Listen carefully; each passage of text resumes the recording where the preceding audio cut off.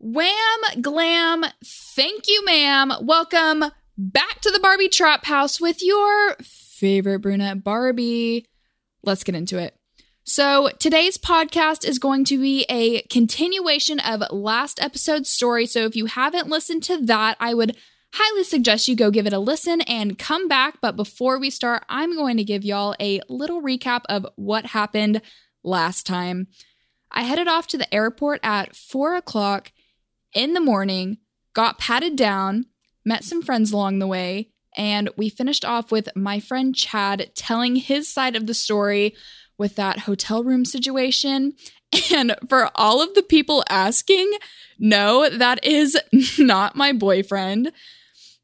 So picture this. I'm about to hang up the phone with Chad, and right before I walk into the room, I knew it was showtime. So I amped up the waterworks, smeared my makeup a little, and started saying some cliche argument lines through the door so I knew he could hear me. I felt like I had everything together at this point, so I started calming down. Okay, I know I was crying, but internally I was put together. I walk in, I'm putting on a show. I am running my hands through my hair, my head is in my lap, and the guy looks over at me and says, the words I have been waiting for. Are you okay? What's wrong? I take a deep breath because I know this is make or break time. I slowly lift my head up. I look at him and start lying like my life depended on it. Because in my mind, honestly, it did. My boyfriend said if I sleep in the same room with someone else, he's going to leave me. We've been fighting so much recently, and he said this is the last straw. I just don't know what to do. I can't live without him. And he's like, it should be fine. You don't need a man to make you happy. And I'm like, no, you don't understand. He's my soulmate. I will die without him. Side note, the audacity this man has to try and break up me and my imaginary boyfriend. Imagine? He's getting kind of freaked out at this point because I just went full on psycho. And he said, does he not trust you? And I'm like, of course he trusts me. I just don't even sleep in the same bed as him, and he's mad at me because I won't sleep with him, but I'll sleep in the same bed as you. And he's like, oh, so you don't trust me? So I say, no, of course I trust you. It's just that I don't sleep in the same bed with other people.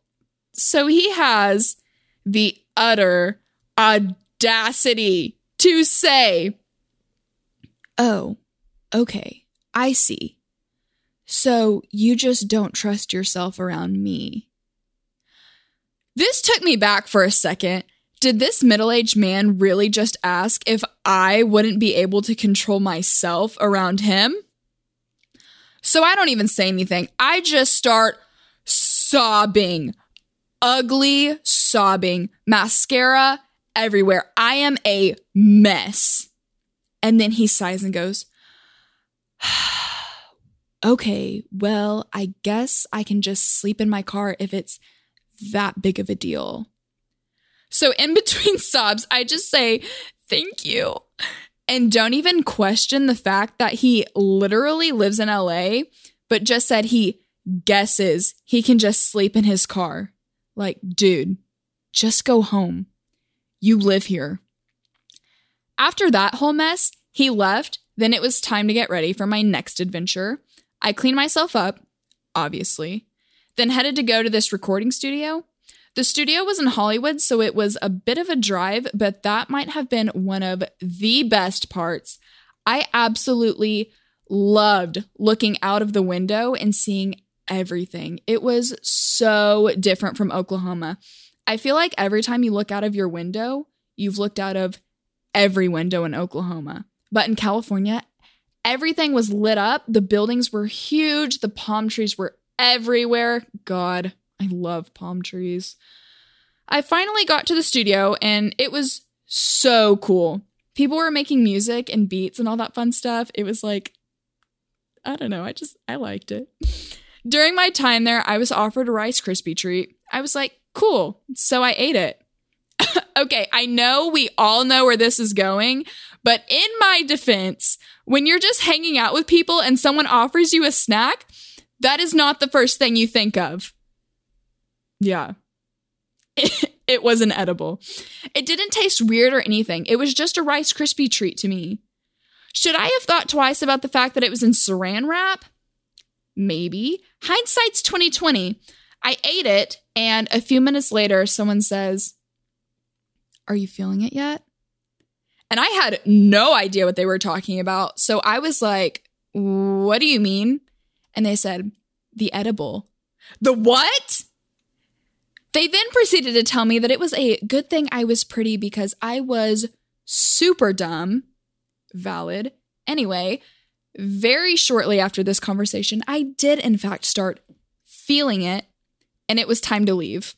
The studio was right beside Hollywood Boulevard, so I went to go walk down the sidewalk and look at all the stars. I was chilling, vibing with the palm trees, doing my thing, 20 chicken nuggets and a few videos of me dancing to Men at Work on the sidewalk later. I woke up in my hotel room. Trust me, no one more than me wants to give you guys this crazy story of how I went down Hollywood Boulevard, but honestly, I couldn't tell you. Could not tell you. Another side note, California sweet tea exceeded my expectations and can hang with the Southern sweet tea I'm used to, so 8 out of 10. Props, Callie. The next day was pretty tame. Psych, this is the Barbie Trap House. If it was tame, I wouldn't be telling you about it. I had a photo shoot in an airplane hangar, and this man came and picked me up. Since the hangar was still open, he asked if I wanted to shoot for a little bit since it was just wide open. So I was like, sure. And he asked me to connect his phone to the speaker. So as I was doing this, I accidentally clicked out of the settings app and noticed there was a free messaging app on his phone. I thought that was super weird, so I clicked on it and my name was the only one in there. So I was like, what the heck, and started getting super paranoid. I started trying to find his actual phone number to send it to my friends in case I got, kidnapped. And he started walking over to me. I freaked out, closed out of everything, and accidentally dropped his phone on the concrete. He asked why I looked so panicked when he came over, and I just made up some random excuse like I dropped his phone and it was an accident or something like that. I ended up just chalking it up to, well, that's weird, and forgetting about it. Like I said in our last episode, this was one of those red flags I should not have overlooked, but hey, I didn't get trafficked or killed, so we're good. Learn from my mistakes. After that, I went to the mall again and found my new favorite place on earth. There's a store called Hype Swipe that was so cool. Sponsor me. No, but seriously, everything in there was so trendy and exactly my style. It's a good thing they don't have one in Oklahoma, or me and my bank account would be in so much trouble. After that, my friend Brandon Desarle, who lives in Los Angeles, came and saw me, and he rode over to my hotel on his longboard. And the second I step outside, I see he's already made new friends, and he's teaching these little kids how to longboard. And honestly, it was the cutest, most wholesome thing I have ever seen. He came up to my room and we just talked for a long time. It was around midnight at this point, so it was time for me to go to bed. So now we are on day 3. I woke up, got ready, and headed to my last photo shoot of the trip. I got there and it was so pretty. The room was pink. Fluorescent neon lights were everywhere. There's a pink Polaroid camera, plants, some roller skates, one of those old phones you see in movies with the little dial you have to spin to put the numbers in. What are those called? Anyway, it looked like the 80s drank a whole bottle of Pepto-Bismol and threw up all over this room. Okay, I know that sounds gross, but trust me, it was cute. I finished the shoot and went to go see the Hollywood sign from the Griffith Observatory. If I'm being quite honest with you, it's really not that impressive. It looks pretty small because you can't get very close to it anymore. I think it's because of that Hollyweed incident. I can't be the only one that remembers Hollyweed, right? Anyway, the Hollywood sign wasn't even close to the best part of the Griffith Observatory. the view of California from the top of that hill was breathtaking. Every time you looked, everything was so small. You could see everything. I went up to the highest point of the observatory, you know, the one that was open to the public because COVID. And there was one other person chilling at the top. So I go up there and I'm just hanging out. And this guy looks at me and says, "Hey, can I take your picture?" And I was like, sure. So I gave him my phone. He just starts taking pictures. He was so nice. He said he does rap videos or something like that. So he knew his way around a camera or something like that. This guy was hilarious. I still talk to him on Instagram. So Alan, if you're listening, here's your shout out. That night, I just went back to my hotel room and cried. I'm not afraid to say it. I bawled. I bawled like a baby that I was about to be ripped away from this place.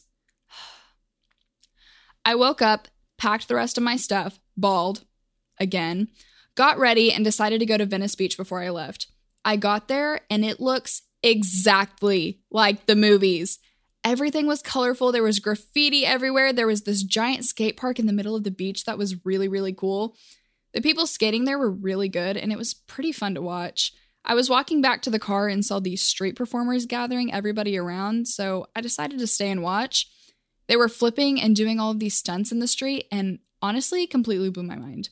My dad always told me that if I ever see anyone on the side of the street performing and I stop to watch them, I owe them for their time. And I live by that. So I put some money in their sack and went on. I was just about to leave when I heard "I Want You Back" by the Jackson 5 playing over his speaker. I stopped and looked over, and the cutest Michael Jackson impersonator was dancing and singing. He was maybe 7 years old, had a little outfit and everything. Of course, I had to stop and watch, and then I put some money in his bedazzled fedora and went back to the car. It was officially time to leave, and I thought this was where our Los Angeles podcast was going to end. But you know me, nothing ever goes as planned. I got to the airport to head to Phoenix. I went to the front desk to get my tickets printed, and this extremely nice man at the front, we'll call him Philip, says to me, "You look lost. Can I help you?" So I gave him the whole spiel of how I was worried I wouldn't be able to find my gate and all that. So he writes some stuff on my ticket to help me and then says, "Oh, looks like you have a sold-out ticket from Phoenix to Oklahoma City." I had no idea what that meant, so he told me that it basically meant there was a small chance I wouldn't have a seat on my next flight. Awesome. I got over to TSA, and guess what? I got pat down again. I was right behind this guy through security and was lost, of course. So I asked him if he knew where my gate was. Turns out we were on the same flight, so I had a friend to sit with while we were waiting to board. He told me his name was Garrett and he flew all the time, and we just talked for a while until it was time to board. Unfortunately, me and Garrett got separated on the plane. Sad day. But right as we were taking off, lo and behold, my friend Philip is outside and gives me a thumbs up. So I guess my man was looking out for me. I landed in Phoenix, and apparently there's such a thing as airplane traffic. I know. Who would have thought? So I couldn't get off the plane for an extra 15 minutes. I had maybe 30 minutes to get to my next gate as it was. So the fact that 15 minutes just got subtracted was stressing me out. As I'm getting off the plane, I see Garrett and he sees me panicked. So he asks me if I know where I'm going. I didn't. So since he flew all the time, he knew exactly where my gate was and showed me where to go. I finally get to this gate and no one is there. According to my ticket, they should be boarding in like 5 minutes, so I go ask the lady at the desk if I'm at the right gate. She then proceeds to tell me that my gate got moved to the other side of the airport. Then she follows that up with, "Looks like they boarded 5 minutes ago. You should probably hurry." So I start sprinting to this other gate. I am not getting stuck in Arizona. So I'm running, I'm crying, and I hear somebody shouting behind me not to run. So I just act like I didn't hear a single word and pick up the pace. I finally get to my gate. I was pouring sweat. I was out of breath. My mask was making me so hot, and I run to the front desk. Nobody was in my gate. Not a single soul. I asked the man at the front desk if my plane was still here, and he said, Looks like they're getting ready to close the doors. Follow that girl over there. Looks like she was on the same flight as you. So I run and catch up with this girl as we are sprinting through the walkway, and we get to the doors right as they were shutting them. The lady saw us and let us in, and I saw the plane was packed. And then I remembered. I had a sold-out plane ticket, which meant I could have just gone through all of that just to be told, sorry, can't let you in. Maybe next time. So I asked this lady if there's a seat, and by the grace of God, there was one seat open. I get on the plane and arrive in OKC around midnight and have the best sleep of my life. So that is going to wrap up part 2, the final part of my photo shoot in Los Angeles. Here's some advice to send you on your way. Take note of red flags and don't take candy from strangers. You never know what it's laced with. Thank you so much for listening. Make sure to subscribe and check out my Instagram, Mackenzie with 6 zeros. Peace up, A-Town down. See you guys next time.